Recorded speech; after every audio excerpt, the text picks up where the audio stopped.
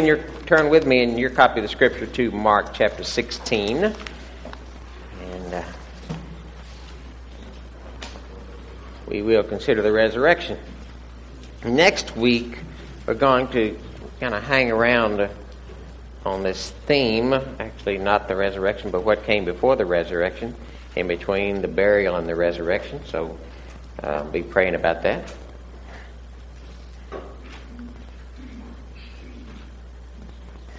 Now, the resurrection, all that Jesus did, he was a great teacher, and people don't have trouble believing that. Matter of fact, a lot more people like Jesus than like the church. But Jesus loved the church and gave himself for it. So we love the church, and it is the body of Christ. But the resurrection, it goes beyond his teaching and his living and his being nice to everyone, although he wasn't particularly nice to the religious folks, calling them a brood of vipers and such as that. That's not considered all that nice. But the resurrection changes everything. It proves that Jesus is who he claimed to be, and who he claimed to be was the Son of God. Matter of fact, God in the flesh. And the resurrection is necessary to accomplish God's purpose in what he started in the incarnation, or what we could see start in incarnation. Actually, it began before the foundation of the world, and we couldn't see all that. But a dead Savior doesn't save anybody. And so the resurrection is important to those who need salvation, which is all of us. And the good news is he is risen. Now, we're in chapter 16 of Mark, and I didn't have the whole chapter read, and one of the reasons is because you probably have a note in your Bible that comes after or around verse 8 or before the beginning of verse 9 that talks about the rest of this section of Mark being not included in all the oldest manuscripts. Matter of fact, there are a couple of oldest manuscripts dated AD 325 and AD 340, which are a long time from when Mark was written. Mark was the first gospel written. And in those oldest two copies of the manuscript of Mark, the verses 9 through 20 are excluded.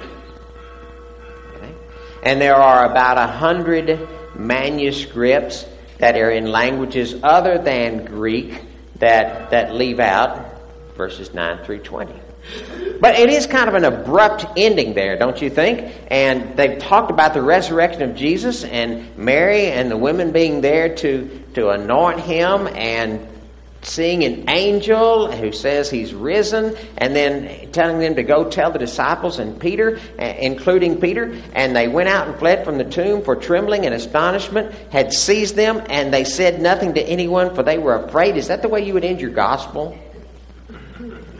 I mean, it's possible. God can end the gospel any way he wants to. But the majority of ancient manuscripts, although not the oldest, do include verses 9 and through 20.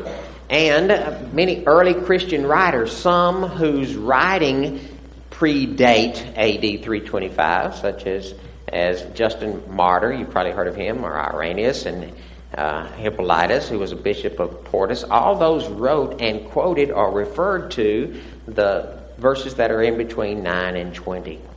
So it's evident that these verses did exist and that they were accepted by the early church. So what might have happened? Well, one of the reasons that 9 through 20 are in question is because about a third of the language in that section is different from all the other language in Mark. So what possibly has happened is that the scroll that was being copied, or a favorite scroll for being copied, lost those last verses. Maybe they were damaged, unreadable or something, and so the scribe stopped at 9. And then maybe there was a scribe who had translated it or written it before and remembered what was in that section, and he filled in that section. And that would account for the difference in the language, but the story being there. We don't know. But the early church appears to have accepted that section. So the little note in your Bible doesn't mean stop here necessarily. It just lets you know that there's a shift And so we're going to go ahead and make some reference to some of those verses as we go. Now, let's look back at what we have read and what we do know from these first 8 verses. We see that the women who were coming to take care of the body of Christ after his crucifixion didn't have a total understanding of what had happened. Matter of fact, we can see through the accounts in the other Gospels that nobody understood what had happened. Although Jesus had talked to them and told them over and over. Matter of fact, I think the last time in the Gospel of Mark is in chapter 10, as they're approaching Jerusalem. He says, "Look, we're going to Jerusalem, and I'm going to be turned over to the authorities, to the religious authorities, and they're going to beat me, and they're going to crucify me, and on the third day I'm going to be raised from the dead." But that doesn't sink in, because how can you put that in a context of real life, certainly before the resurrection of Christ? How do you got to figure he's speaking figuratively or something. Something just doesn't ring, not that it doesn't ring true, but how do we understand that? And they thought there must be a way to understand it other than literally. And so the ladies who are coming on this morning, they're coming bringing spices for a deteriorating Savior.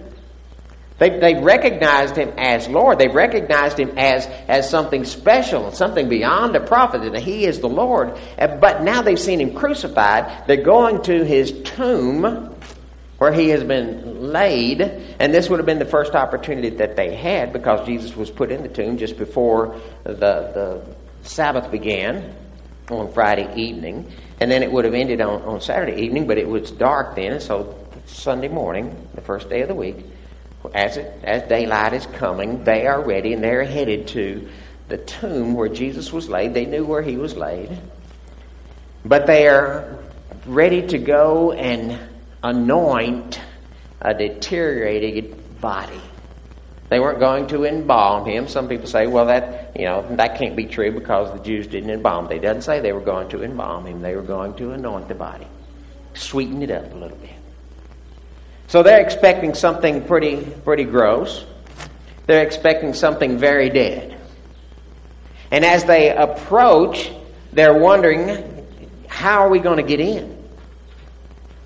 How are we going to have access to this deteriorating body of our Lord Jesus Christ? The stone's big. The stone is heavy. I'm sure it took several people to put it in place, and these ladies are thinking on their way there, how are we going to get in to take care of the business that we want to take care of? As a matter of fact, in Matthew 27, it tells that there were guards stationed at the tomb, because the religious leaders wanted to make sure that the disciples of Jesus didn't come and steal away his body, since Jesus said his body was going to be resurrected. And they said that would complicate things even more. So we need a seal put up on the tomb, and we need guards stationed, Roman guards stationed, to watch over it. These Roman guards would have been guarding it with their life. And so the ladies are coming. They want to roll the stone away. They want access to the body of Christ so that they can put some sweetness on it. And they're wondering how they're going to get in. They don't understand where they are going and what they are going to encounter. And they have no idea how they're going to pull off what they have planned. Why? Why didn't they expect Jesus to be resurrected? Why were they worried about a stone being in place that was placed there by man when God in the flesh, the Son of God, said, I'm going to be raised? Because blindness creates unbelief, and unbelief feeds blindness. We're not talking about physical blindness, but we're talking about spiritual blindness, and maybe even emotional and some other kinds of blindness. Let me show you how blind Mary was, Mary Magdalene. You might turn over to the Gospel of John, chapter 20, which is a parallel of this section where they're going to the tomb and they go inside. And Mary, who loved Jesus and followed Jesus for a long time, she's going to the tomb with these spices to anoint this dead body. And when she gets there, she encounters an angel. Look at verse 11 in John chapter 20. Mary stooped weeping outside the tomb, and as she wept, she stooped to look into the tomb, and she saw two angels in white sitting where the body of Jesus had lain, one at the head and one at the feet. Okay, is that a contradiction? Did Mark say there was only one? No, he said there was one. There can be one if there are two. Okay. He referred to one. But she sees two there and sitting where the body of Jesus had laid, one at the head and one at the feet. And they say, "Woman, why are you weeping?" And she says, "You dumb angels, someone has stolen Jesus' body."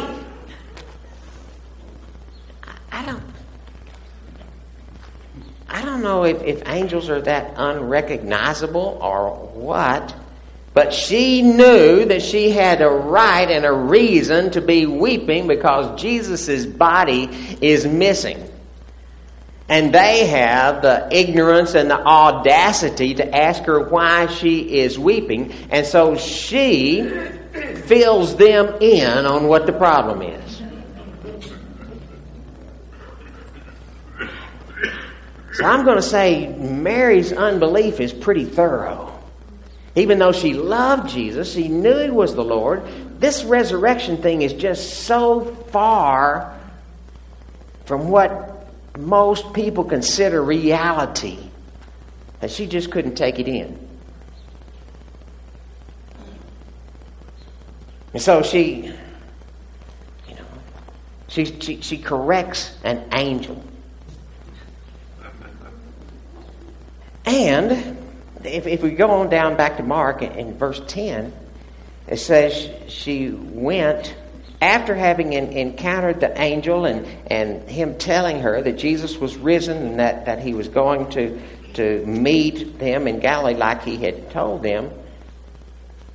She, along with others, continued to misbelieve. Well, not only she, as she spoke to the angel, but she goes and talks to those who had walked with Jesus in verse 10. And she told them, those who had been with him, it says, as they mourned and wept. But when they heard that he was alive and had been seen by her, they wouldn't believe it. Well, that's reasonable, because she didn't believe what an angel said, and she didn't really believe until she met Jesus on the way. And so she went and told his disciples, and they didn't believe it. Why? Because blindness breeds unbelief, and unbelief breeds blindness. Now, I like what the angel says here, is quoted as saying here in Mark. He says, He is risen, verse 7. Go tell His disciples and Peter that He's going before you to Galilee, and there you shall see Him just as He told you. There are so many questions we have about God and about the will of God and the ways of God, and we wonder about them, and the angel, if we were talking to one of them, would say, it's just like He told you in His Word. What is the will of God for my life? Well, the Word of God says it is your sanctification. The will of God the Word of God says it is to do His will. The Word of God says it is to trust Him and to walk in faith. Walk by faith and not by sight. What's the will of God? Oh, He's got it all hidden out there. No, it is just like He said. And when I didn't say it because I'm from the South. I said say it for emphasis. That's the way the angel said it, I'm pretty sure. He said it. Don't call me a dummy. Because the resurrection changes everything. Up to this point, they had heard about Jesus being crucified and being buried and being raised from the dead, and the Scripture had referred to that. All of it is according to the Scripture. But the resurrection changes everything. And one of the indications of that is how the angel referred to Jesus. He says, "You are looking for Jesus of Nazareth."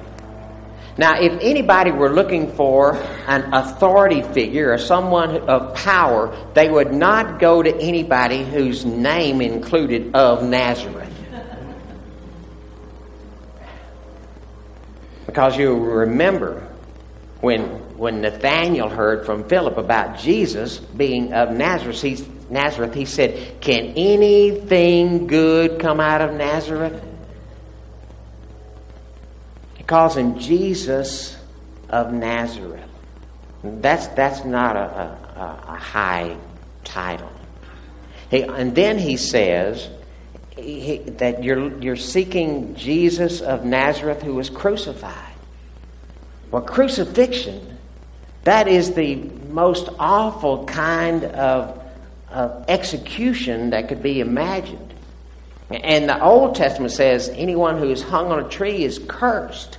Anybody who is hanged is cursed. And the Romans had come up with a special way of hanging people that was even more disgusting and more shameful. And that's what Jesus had been through. And that's how the angel described Jesus. He's from Nazareth. He's been crucified. But the resurrection makes all that different. Because he says, this Jesus of Nazareth, this somebody from nowhere, this one who is crucified, who has been put to the ultimate shame, is risen. The resurrection adjusts all that other stuff. It changes that shame to glory. It makes the name of Jesus of Nazareth the name above every name. The resurrection changes everything. Paul said it was his glory. It was his cause of glory that he would boast of nothing except the cross of Jesus Christ, which includes the resurrection. I want to read some over in 1 Corinthians chapter 15. If you've been to a funeral, you've probably heard 1 Corinthians chapter 15. Because it talks about the resurrection of Christ and the resurrection of the dead. And in 1 Corinthians 15:3 it says, "For I delivered unto you first of all that which I received, that Christ died for our sins in accordance with the Scripture, that he was buried, and he was raised on the third day according to the Scripture." That's the first thing Paul said. When I come talk to people, that's what I tell them. That Jesus Christ has been crucified, just like the Scripture said he would be. And he has been buried, just like the Scripture said he would be. And he has been raised, just like the Scripture said he would be, because that changes everything. And if you go on down to chapter 7, verse 17 in that same chapter, 1 Corinthians, "And if Christ has not been raised, your faith is futile, and you're still in your sin. But because Christ is raised, your faith is not futile," is the insinuation here, "and that you are no longer in your sin." Because of the resurrection, our sins have been dealt with, those of us who put our trust in him. So, the resurrection of Jesus is historical. I mean, you can look at secular history and find out that there was a Jesus, that he did these teachings. He came from Nazareth. He did the things that the Bible tells us about, and he was crucified, and he was buried, and from then on he was unaccounted for. Now, the unaccounted for part is explained by the Bible. The angel said here, he is risen. He's not here. Look at where he was. One of the Gospels talks about his grave clothes being arranged there. But that didn't convince Mary. What convinced her was meeting the risen Jesus. So the resurrection is historical, but it's a declaration the Bible tells us that it's a declaration of His being the Son of God. Romans 1:4.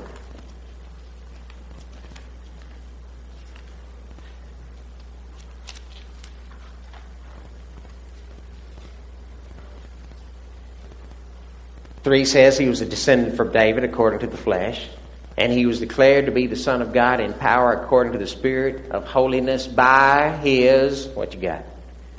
Resurrection from the dead. See, that's the declaration. That is the proof of what He always said He was, and what He said was going to be true. What was going to happen, what He described as happening, actually did happen. He was declared to be the Son of God in power according to the Spirit of holiness by His resurrection from the dead. Jesus Christ is Lord. So the resurrection is explained as the declaration of Jesus being the Son of God. The Bible explains that the resurrection is the assurance of our resurrection. 1 Thessalonians 4:14. Since He died and rose again, God will bring with Him those who have fallen asleep in faith. So because Jesus has resurrected, the Bible tells us that we who have put our trust in Him will also be resurrected. It's an assurance of our resurrection. It is a proof of us having a high priest who can intercede for us. Hebrews 7, verse 16 says, Jesus has become a priest not on the basis of legal requirements concerning bodily descent, but by the power of an indestructible life. How do we know His life's indestructible? Because He couldn't remain dead. And so we have a high priest who can understand us and who constantly intercedes for us. Verse 25 in that same chapter. Consequently, He is able to save to the uttermost those who draw near to God through Him, since He always lives to make intercession for us. And so the Bible explains the resurrection, the historical fact, and it explains that we have a high priest who always intercedes for us. David Guzik, a commentator that I read a lot, said this: resurrection is the receipt for the payment made on the cross for the totality of our sins. That receipt that shows that His payment was accepted by the Father for our justification. Living He loved me, dying He saved me, buried He carried my sins far away, rising He justified, freely forever. One day He's coming, oh glorious day. I try not to preach from the hymnal, although it's worthy. And so I'll back it up with Scripture. You can go to Romans chapter 4 and verse 25. Verse 24 says, for ours also, it will be counted to us who believe in Him who raised from the dead, Jesus our Lord, who was delivered up for our trespasses and raised for our justification. See, that explains the resurrection. It was for our justification so that we can be made right with God, so that our sins, shows that our sins are dealt with in His sacrifice, by His sacrifice, so that we are acceptable to God. And we can really come to Him through the shed blood of Jesus Christ. And we can know the power of His resurrection as well as the fellowship of His suffering. So the resurrection, according to Romans 10, the resurrection of Christ is salvation for those who believe in their heart, confess with their mouth that He is raised from the dead. That's salvation.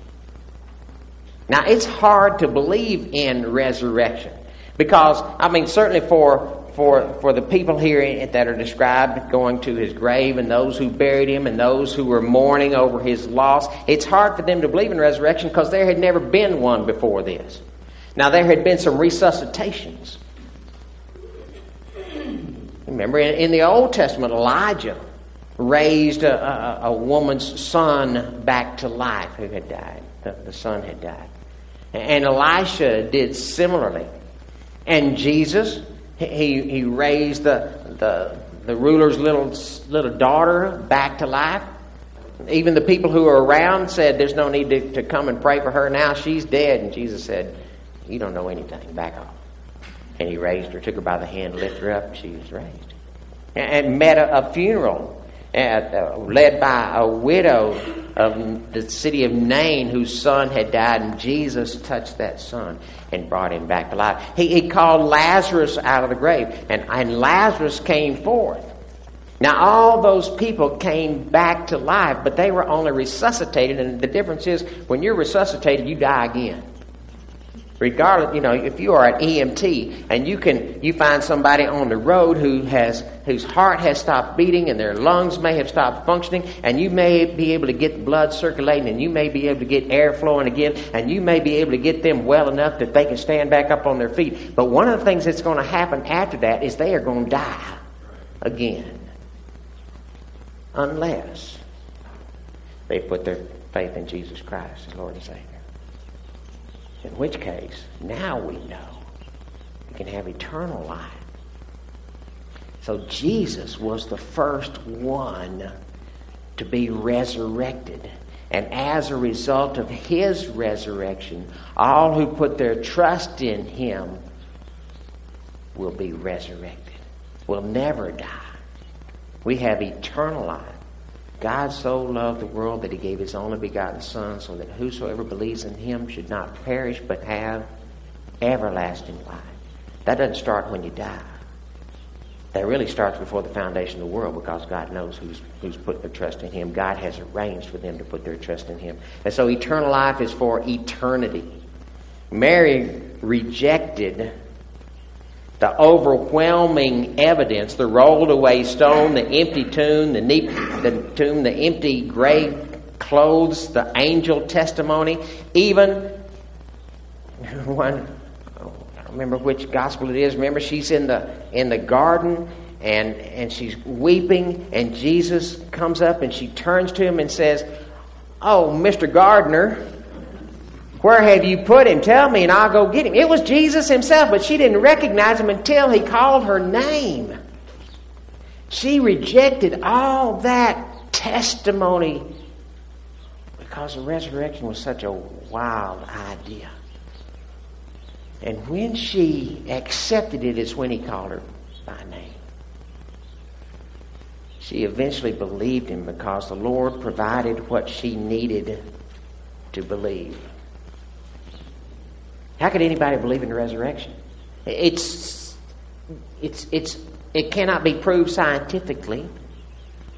It sounds so backwoods, unintellectual. And even people who would like it to be true would like the idea of living forever if their sins are forgiven. I promise you there are some people who hope they will not live forever and hope that there is no eternal life because they know, because of the way they have lived, because their rejection of God, their eternal life would be eternal punishment. Not separated from God. We'll talk about that some more next week. Because God is everywhere. Hell is not separation from God. Hell is the presence of the wrath of God for eternity. And there are some people who would like to believe that the resurrection is real and that they could have peace with themselves and peace with God, but it's just so foreign. How could it possibly be true? It is made real by God himself, by the Holy Spirit speaking to our heart. If you have come to believe in the resurrected Savior, you did not come to that point because you are so intellectual. You did not come to that point because you are such a voracious reader of the Scripture. You have come to that point because the Spirit of God has spoken to your heart and made that truth ring true to you. Because he has given you what you wanted when you sought him with an honest heart. When you truly desired truth, the truth was known to you. That's not just New Testament stuff. That's Old Testament stuff. Jeremiah, we read this morning in Sunday school time. Then, Jeremiah 29:12, then you will call upon me and come and pray to me, and I will hear you. You will seek me and find me when you seek me with your whole heart, and I will be found by you, declares the Lord. If you truly desire to know God, if you truly desire to be able to believe the gospel that Jesus has paid for your sin, that He's raised from the dead, that He offers you salvation, that He is a high priest who constantly makes intercession for you, that He is willing to save you and make you a new creation, if you honestly present yourself to God, He will give you that faith. Because we are not saved by intellect. We're not saved by the persuasive preaching of anyone. We are saved by grace through faith, and even that faith is a gift of God. Here's the good news, y'all. Jesus is resurrected. Amen. If you have yet to receive the resurrected Christ as your Lord and Savior, this morning I invite you to do that. How do you do that? I want to believe. I cannot believe. Remember, there was a father who came to Jesus, and Jesus said, I can heal your son if you believe. And he said, I want to believe. Help my unbelief. God is ready to help your unbelief. If you say, I'm putting all that I have and all that I am, all my hopes, all my understanding, I'm betting it all on Jesus, you will not be disappointed. And you can pray to God honestly. Lord, I know that I need a Savior. I know that I've sinned and come short of your ideal, your holiness. And I believe that Jesus, as best as I can, all that I have, I believe Jesus died on the cross, pay for my sin. I want to believe that He's raised from the dead, and I put all my hopes in that, and I turn myself over to you. Save me. He will save you.